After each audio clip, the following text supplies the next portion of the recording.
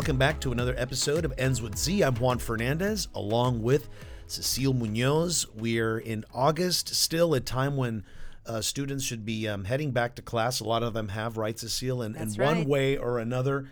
And we've been dealing with the struggles, the worries, and the challenges facing not only students but teachers in this podcast. And also parents. Right. It's the other piece of that trifecta of a challenge of making sure that we understand the challenges and the perspective and the need and the concerns of all parties involved, which I think, yes, school board and superintendents, of course, those are very much part of the process and the individuals who ultimately have the say.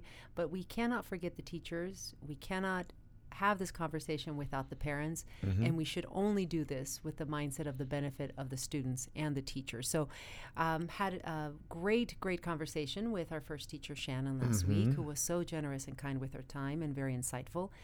And that really got me thinking, Juan, and I kept thinking about the difference it makes to the teachers and the students, especially in the pandemic, when you have advanced planning and proper tools and proper resources, and how that has made a difference in the middle of all that they're having to deal with. And today we're going to talk to Gennevie, who is also a teacher in a Title I school in Phoenix, Arizona.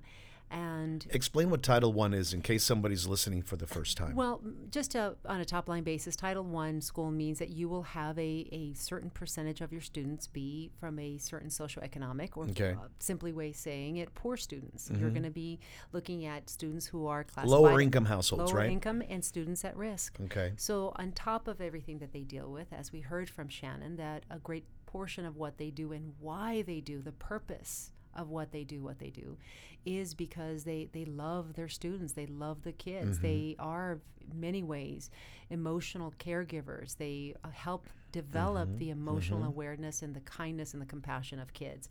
So Gennevie is also teaching in a Title I school, and what I'm looking forward to hearing her story, as well as how she's dealing with this, but in her district, how they are dealing with what we call the great tech divide, which is something that has emerged as part of the many things that COVID has revealed, is when you don't have all the technology support, all the tools and the resources, that too is creating inequities among the races, among African American and Hispanic students and those of lower income, which can be also white, not just exclusive to Hispanics and African Americans. And even pre-pandemic, schools have always had a problem with resources, getting the tools that they need, and the pandemic has only magnified that even greater. Absolutely. Resource constraints has been an ever-present problem. But I think what the pandemic has certainly done, it has smacked us across the face of the realities of how it affects, as I have said before, the most vulnerable population in this country. And in this case, in the case of education and preparing for the future, it's our youth, it's the children, it's the students. And that's why we thought it was important to talk directly to school teachers from different parts of the country to understand from their personal perspective, because they are in the trenches.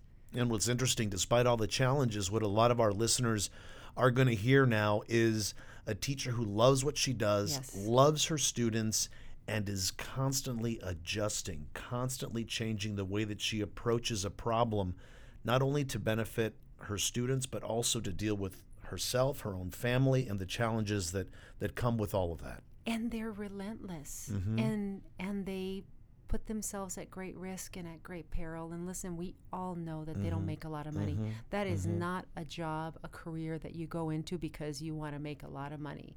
You do that because that is unquestionably a sense of purpose. It's basically, to me, a labor of love. And we keep hearing that when we talk to teachers. And all I can say, Juan, is I walk away both humbled and feeling sometimes a little bit guilty that I'm not more supported, that I'm not doing enough.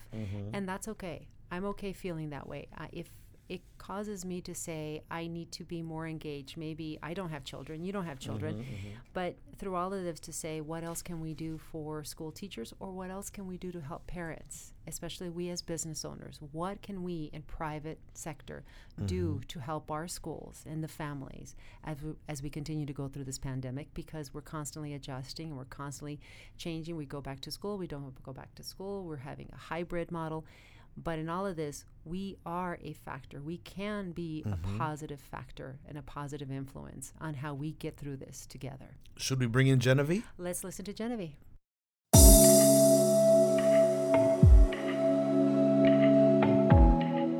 Gennevie, hi. Thank you so much for joining us today and for giving us of your time. I know that you have a lot of competing priorities, including concerned with how you are going to get back to doing what you love to do and teaching your students. So our first question is, how are you doing? How are you holding up through all of these constant changes on top of the virus?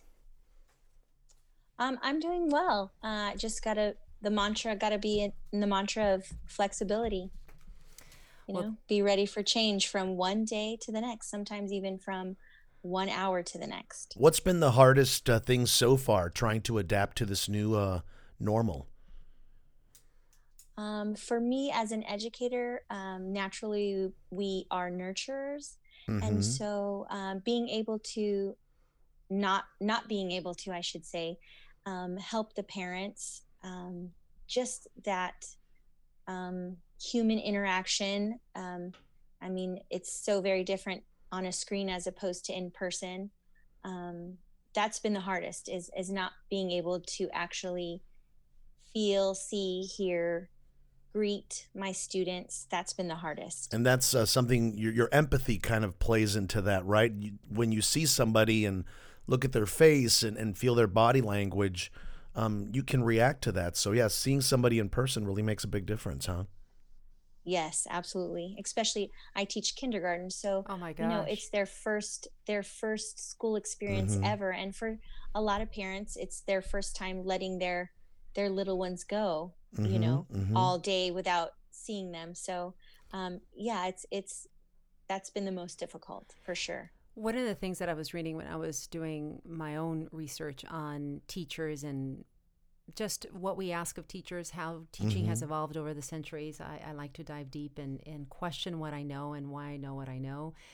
And what was so interesting is that we have asked teachers to certainly evolve and adapt. About 2 decades ago, we asked them to learn how to be human shields in some ways, how to react to a active shooter crisis.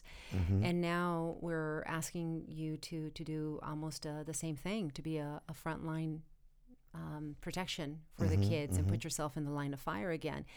But then the other thing that I read is that a part of being a teacher, which you mentioned, Gennevie, is providing emotional support, being a caregiver to your students.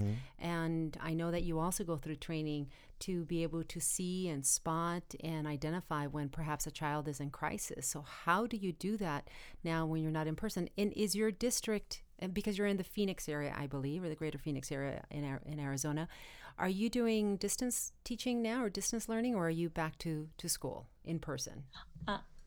I am doing distance teaching. This is my third week. I'm going on my third week. And that is a big part of teaching now. It's not just reading and writing and math, the academics. It's also, we have a huge portion where we do social and emotional instruction. And that's caring for the child as a whole, on top of technology instruction and how to be safe on the internet. But social and emotional is huge. That's how we start our mornings, is checking in and making sure that everybody is okay. And that was a big concern for teachers during this pandemic. The instances, or what they're saying, reports on child abuse or things of that nature have gone down significantly. Well, it's not that they've gone down. It's just that the major reporters are they're not there being able to, right. And so that is a huge concern. And I don't care what socioeconomic background you come from. what type of school you're at. Those things can happen at any school, no matter whether it's a private school or public school, an at-risk school or a highly rated school. You have those things that happen all the time, and teachers, I wouldn't necessarily, we do get training on it, and sometimes we prefer not to have those things, but those things happen, and we are mandated reporters, and if we see or suspect something, we're mandated by law to report it. Gennevie, not that those are going down. Sorry. Yeah, can you give us an idea what happens during that check-in when you say you do that emotional check-in with the kids? Can you give us an example of exactly how it goes? Sure. You start your day with good morning, and you make sure that they are seen and heard. You make eye contact, and we practice that. That's a skill that we teach within the classroom. And when someone is talking, everybody is focused and paying attention, and their eyes are on them, their ears are listening. What does that look like? What does that sound like? How are you doing today? How are you feeling? We talk about feelings and recognizing feelings and understanding feelings. And so it might be just as simple as, how was your day? Or how is your morning going? And just taking the time to have each child feel like they matter and that they're important and that we are listening and we care about what they say. And since these are kindergartners, my guess is for the most part, they've never seen you before in person, right? No, they've never seen me before in person, not at this stage of the game. But, wow. But normally we meet them 2 or 3 times before school even starts. So yeah, it's very hard. And that hasn't happened. Yeah. No. So how do you create a bond with them? How do you create a connection with these kids who have been sheltered at home under everything that they're hearing? So how did you do it? How are you handling the first 3 weeks? How are you making that connection with these babies? Because at 5, right? They're 5 or 6. They're 5 or 6. In little ways, it's very difficult. I'll tell you, the first day, I had trouble with my technology, and the teacher lost her classroom. That teacher would be me. And so the parents were trying to log in, and it was just some technical difficulties. And I was looking for jobs when I got off my teaching day, and I was like, I don't think I can do this. Wow. But the next day, I saw their faces, and they were smiling and happy. And I thought, okay, this is where I'm supposed to be, what I'm supposed to be doing. Then we had a staff meeting at the end, and I think it was consistent. Those connections, we were just not, it's just so difficult to make those connections via a screen when you're looking at 30, well, I don't have 30, but 20 plus kids on a screen. How do you make those little connections? So it's noticing a haircut and saying, oh, Jimmy, you got a haircut. Did you get a haircut yesterday? Yeah. And then their smile brightens, or I bet. Oh, Susie, look at that dress. Oh my goodness, purple looks fantastic on you. Little ways like that, but to actually, it's hard, but you find little ways, or great job making the number 5, or, I'm tearing up just listening to you, Gennevie. That's so beautiful because, I mean, you're not only a teacher, but you are that first line of defense. I remember 46 years ago walking into my kindergarten class to this day, and it was the first time that my mom left me in the hands of somebody else. My teacher's name was Mrs. Black. She was waiting for me, and my mom said I didn't even hesitate. I just walked right up to her, grabbed her hand, and I said, "Are you my teacher?" And that was it. It devastated my mother, right? Because yes, because here I am. You went willingly. I was okay to go. So yeah, teachers are so important to all of us. I remember my first day of kindergarten. I was really nervous. I was a very precocious child. I was very eager to go to school. I had learned how to read already, and I was a very serious kid, and I loved going to school. I still remember many names of teachers that were so important in my life. They were the people that made such an impact and a difference in my life, that told me that unlike just like my parents and my families members, I'm very fortunate to have very loving family members and very supportive. But to have someone that is not of your family tell you, you can do this, I believe in you, you're great, you feel like you can do anything. You're elevated, right? That's right. That's right. So Gennevie, I think you had shared with us that you've been teaching for almost 20 years. So do you feel you were prepared to make this transition? Do you feel that maybe perhaps you had a little bit of an advantage to maybe someone else who's been teaching only 2 or 3 years? I sort of did, because in March, we had already in my district that I was at that time, we had already been using devices, one-to-one devices, for 6 years. So my kindergartners had been using their device since September, and here we are March. All they had to do was take it home and use it again. It was a little bit of a transition, and it was difficult at that time, but starting this new school year, I thought, I've got it. I can do this. It's not going to be ideal and the way I want to start it, but I can do it. Oh no. Different platforms, different devices. I felt like a first year teacher. So everything is out the window, whether you're a first year or 25th or 5th. We were all in the same playing field. The only difference that my younger colleagues have, fresh out of college, is that a lot of them had online classes. So the platform that we used, they could navigate it pretty easy. Of course, it's different on the teacher's end, but they at least had a little bit of a head start. But everybody was on the same playing field, and it's just totally different being in a classroom as opposed to being online. It's completely different, especially when you're dealing with the younger kids. Now, the older kids, a totally different set of problems, because they're able to read and write and communicate, and they can figure things out, all the things that they're not supposed to do as opposed to all the things that they are supposed to do. Whereas in the lower grades, sometimes they do things they're not supposed to do on accident, not on purpose. But everybody was on the same playing field. Nobody was at an advantage or disadvantaged. And throw in the fact that you are dealing with an audience of 5 and 6-year-olds. That's yet another one. They're very easily distracted, right? Absolutely. Yeah. We take a lot of, we call them brain breaks, and we get up and get the wiggles out. And we all need those. Yes.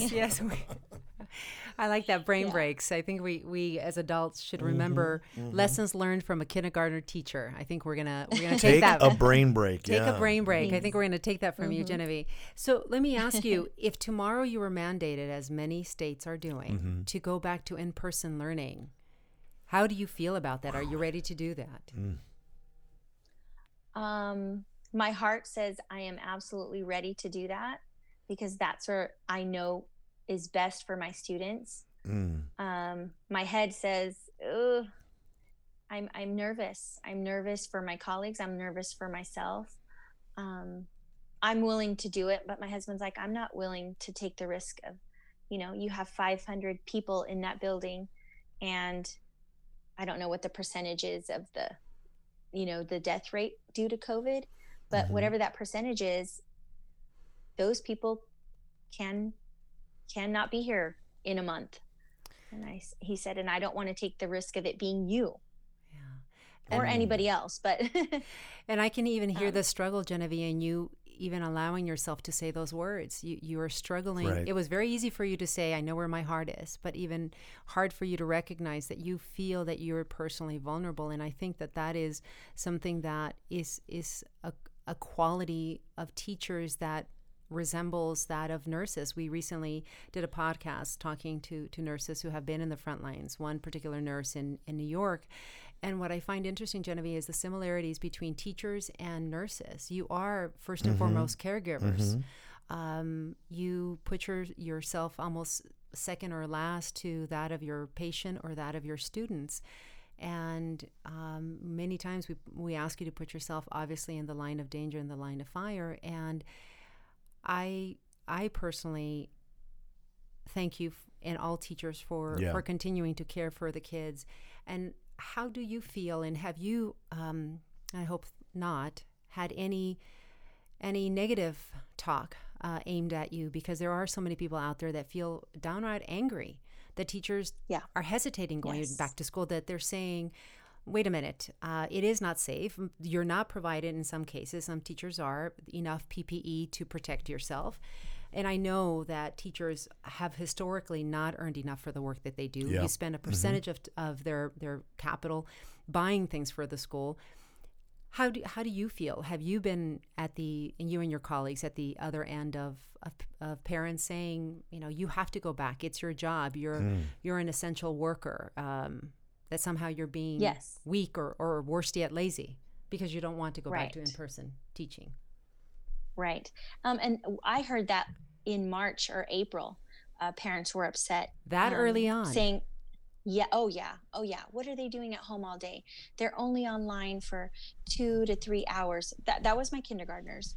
And what people didn't realize is we were planning and prepping when we weren't live online with the students. We were planning and prepping and talking about, okay, how are we gonna measure progress? How are we gonna hit those kids that need the extra help? It was far more planning than if it had been a regular school year.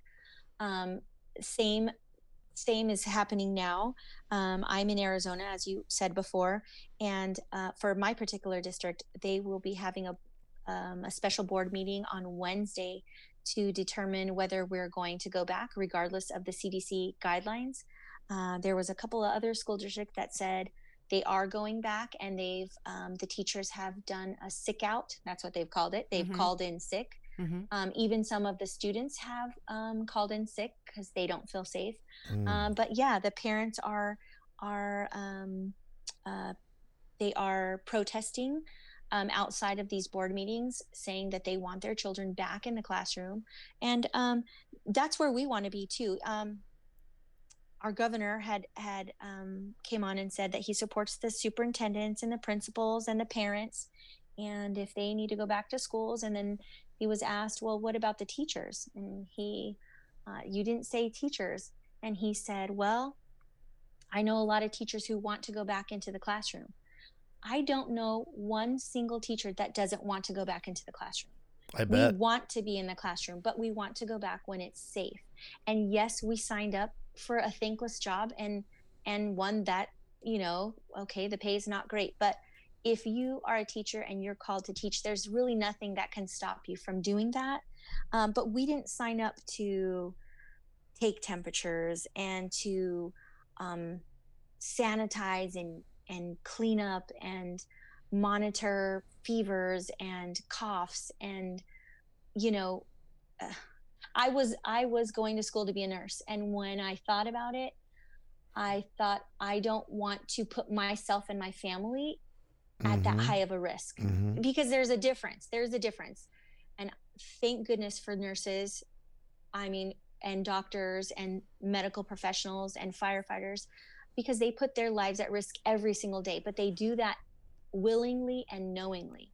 And I think as teachers, we didn't sign up for that particular, for those particular things. We don't have PPE. In fact, me and my other 2 colleagues in kinder, I'm like, hey, I found these shields, and I found these face masks that are clear, because we need the clear ones. We can't just have, if the district provides us, with masks in my particular grade, I need a specific kind, because my students need to see my mouth and how I form the letters and those kind of things. But so I've already started preparing for if and when I'm mandated to go back, because either I go back or I probably don't have a job. But that is my choice. But I did not choose to take temperatures. Like I said, basically we're going to add, we already do nursing duties, clean scrapes and put bandages and those kinds of things. But this is at a whole new level and put my life at risk. In a pandemic, during a pandemic, when your life is at risk, of course. And it doesn't just stop with you. Then you take that down to your family. Exactly. So if it is mandated, and if you don't take it, then I know that you say it's your choice not to take it, and therefore you lose your job because of your choice. But I can certainly make the argument for why are you having to make that choice in a pandemic. Right. We've read and known some teachers that part of the condition of going back to work means having to sign what is being called a death waiver. That if you do go back to school, you have to sign something that says, and if you do sick, you will hold everybody harmless. That in and of itself should make you take a moment to pause, because yes, doctors and nurses do willingly know that is, and firefighters do understand that that's part of their requirement to their job. And this is just, it brings what we ask of teachers to a surreal level. And then I also wanted to make a point of what you were saying about the governor. That is something that is so astonishing to me, that all these discussions that are being had about sending kids back to school, they're always just talking to the school administrators, the governors, perhaps the mayors, and the school board. But none of those people are going into the classroom and doing the teaching. Why are teachers not front and center of the conversation? If you want to find out how nurses are doing, you ask the nurses. You don't ask the janitor. You don't ask the parking attendant. And you don't ask the superintendent. Right. And I think historically, that's just the way it is. And teachers really don't, we feel like, okay, let me just teach. But we've never really been a part of the conversation ever. So we don't make any fuss about it. We just, say, okay, if that, that's what we have to do, we'll do it. I don't think we've ever really been a part of the lawmaking. If we are, it's minimal. Well, maybe that's something that we all should think about, and how it matters to creating the right policies in the best interest of the children, and not only the children, but then those people who are spending every moment of their day while they're in school with the children. Is why not bring to the table the individuals who have firsthand knowledge versus people who get it distilled from 3 or 4 individuals removed. I mean, it seems logical to me too. You want to know how kids are doing, you ask the people that are teaching them on a day-to-day basis. And at the end of the day, it's about the teachers and the students, the ones in the classroom, the ones that are coming to work every day. Correct. Gennevie, what do you think is going to be, what are you most concerned about that you are going to be asked to deal with, or maybe that you're going to have to focus on making up the time that you have lost by not being able to see the kids face to face when they do come back, whenever that is, whether it's sooner or later, to in-person learning? I think my biggest fear is helping the kids catch up, and that could be any grade level. And then also when we're back in the classroom,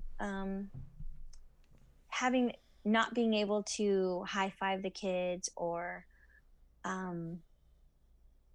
I do all kinds of things. Hand over hand instruction when we're teaching them how to hold their pencil correctly. I mean, are we going to be able to touch them and correct them in that way? I'm a hugger. I hug my kids all the time.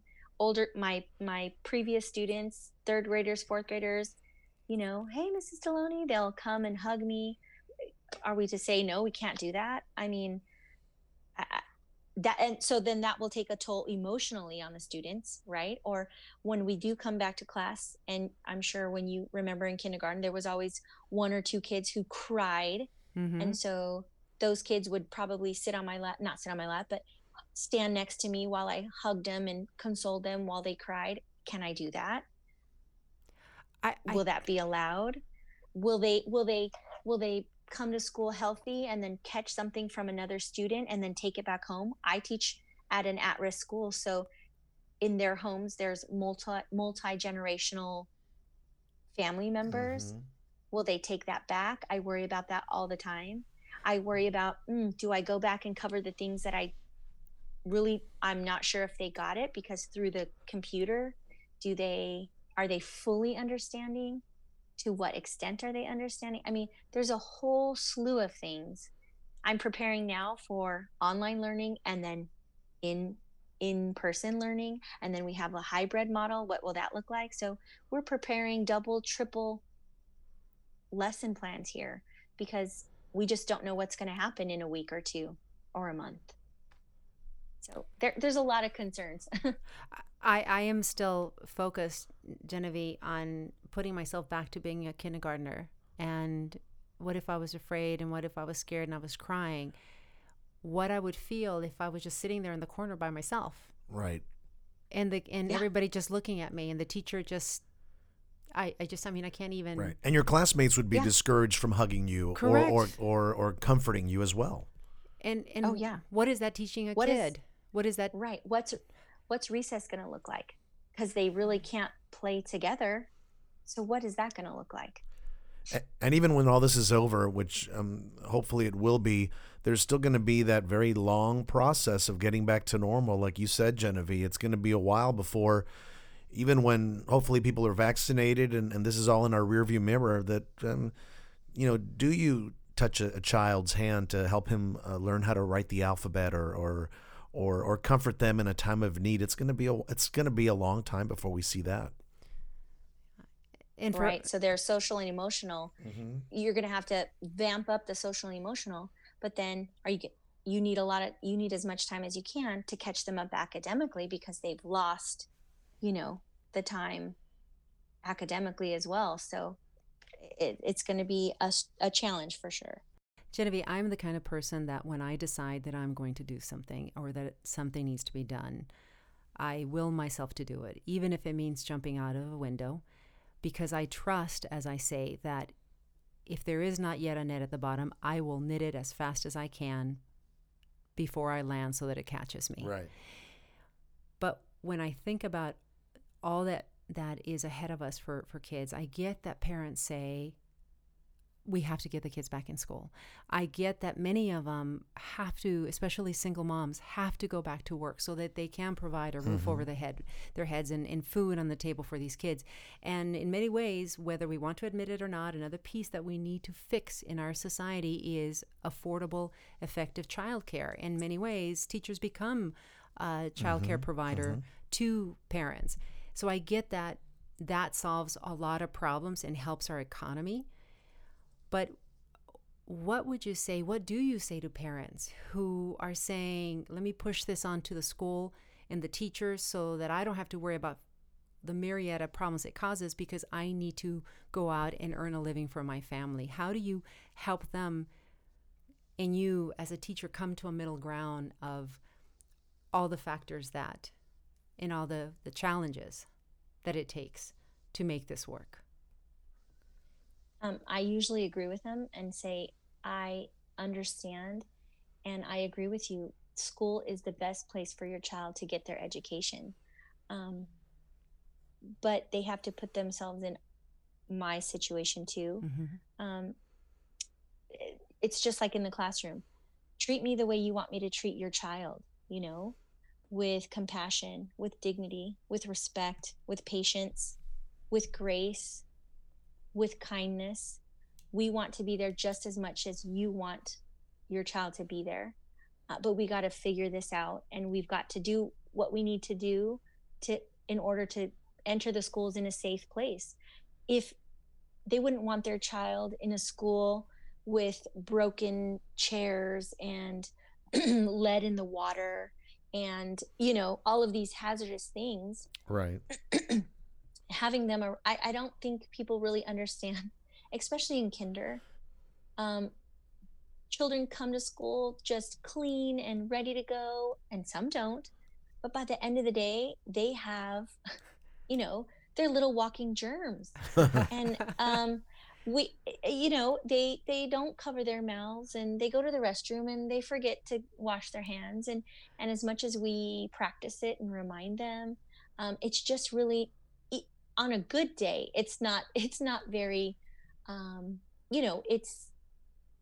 it's kids, it's, tons of kids. But when you have a pandemic and we don't control what happens outside of our classrooms, and that all comes back into our classrooms. So I tell parents, I understand. And we're very at least I am. And the school that I work at, very flexible with parents not being able to, if you can't log in now or join our meetings, when you get home from work, log them in.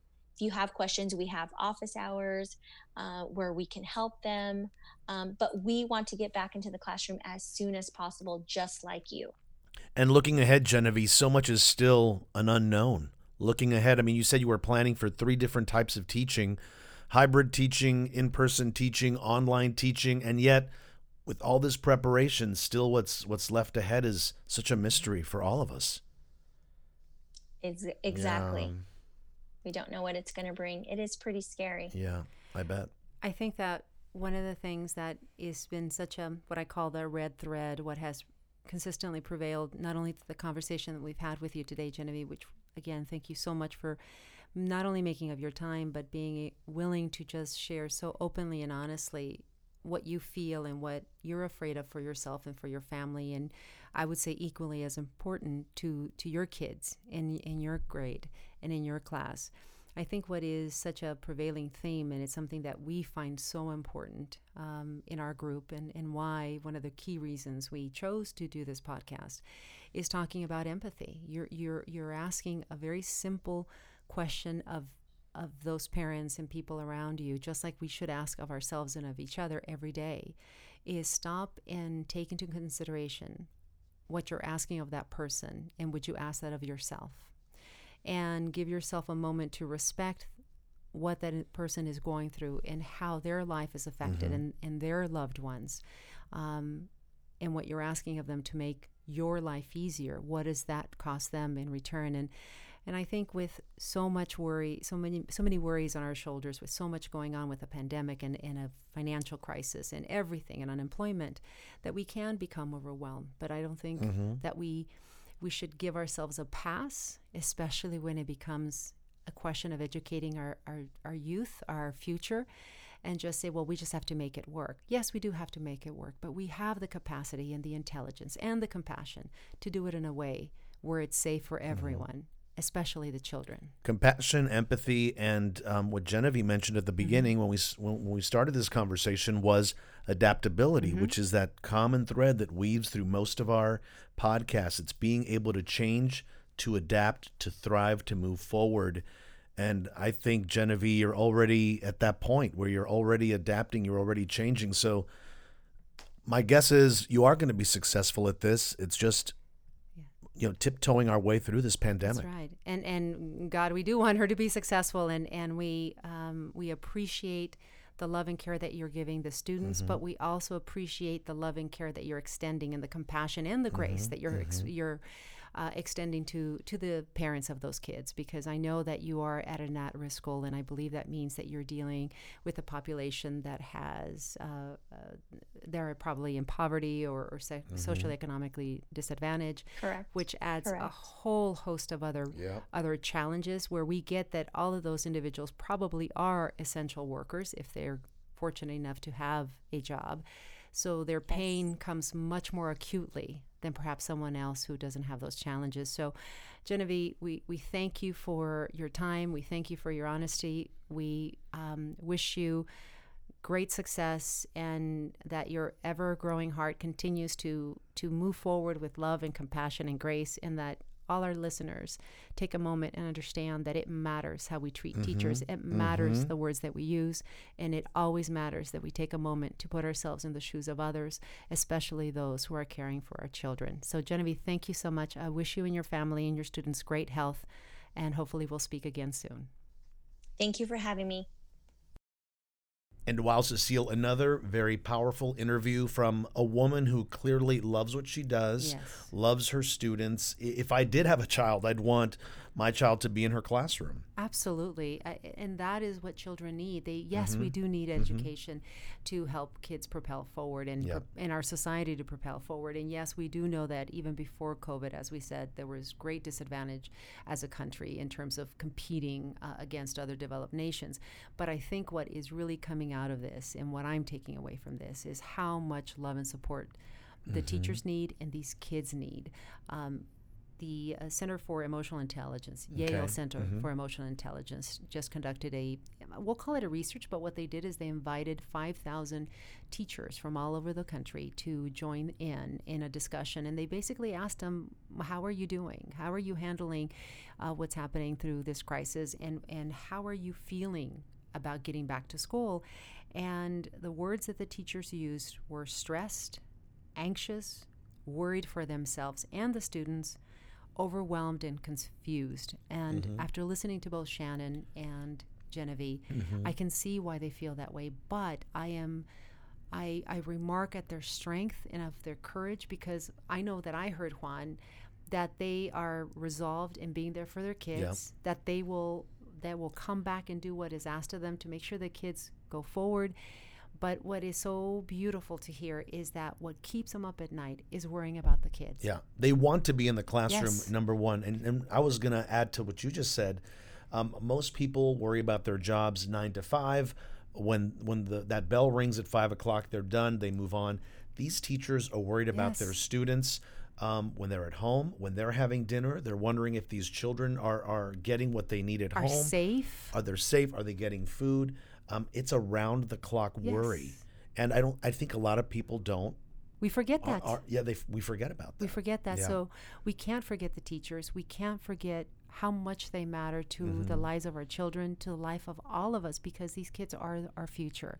This is where we continue to thrive as Americans, by ensuring that the life and the success and the education of the kids in school is the very best that we can give. So if we continue to bring the very best of ourselves every day, and remember to give some of that back to teachers in any way, shape, form we can, and to be patient and loving and understanding of the parents that are dealing with how in the world do we send our kids safely back to school, we will all be the better for it. Right. And just like we would thank a member of the military for their service, we must thank teachers as well for their service, because you and I both know we're both educated. We both went to high school and college. Those teachers that made a difference helped make us who we are today, and we thank them as well.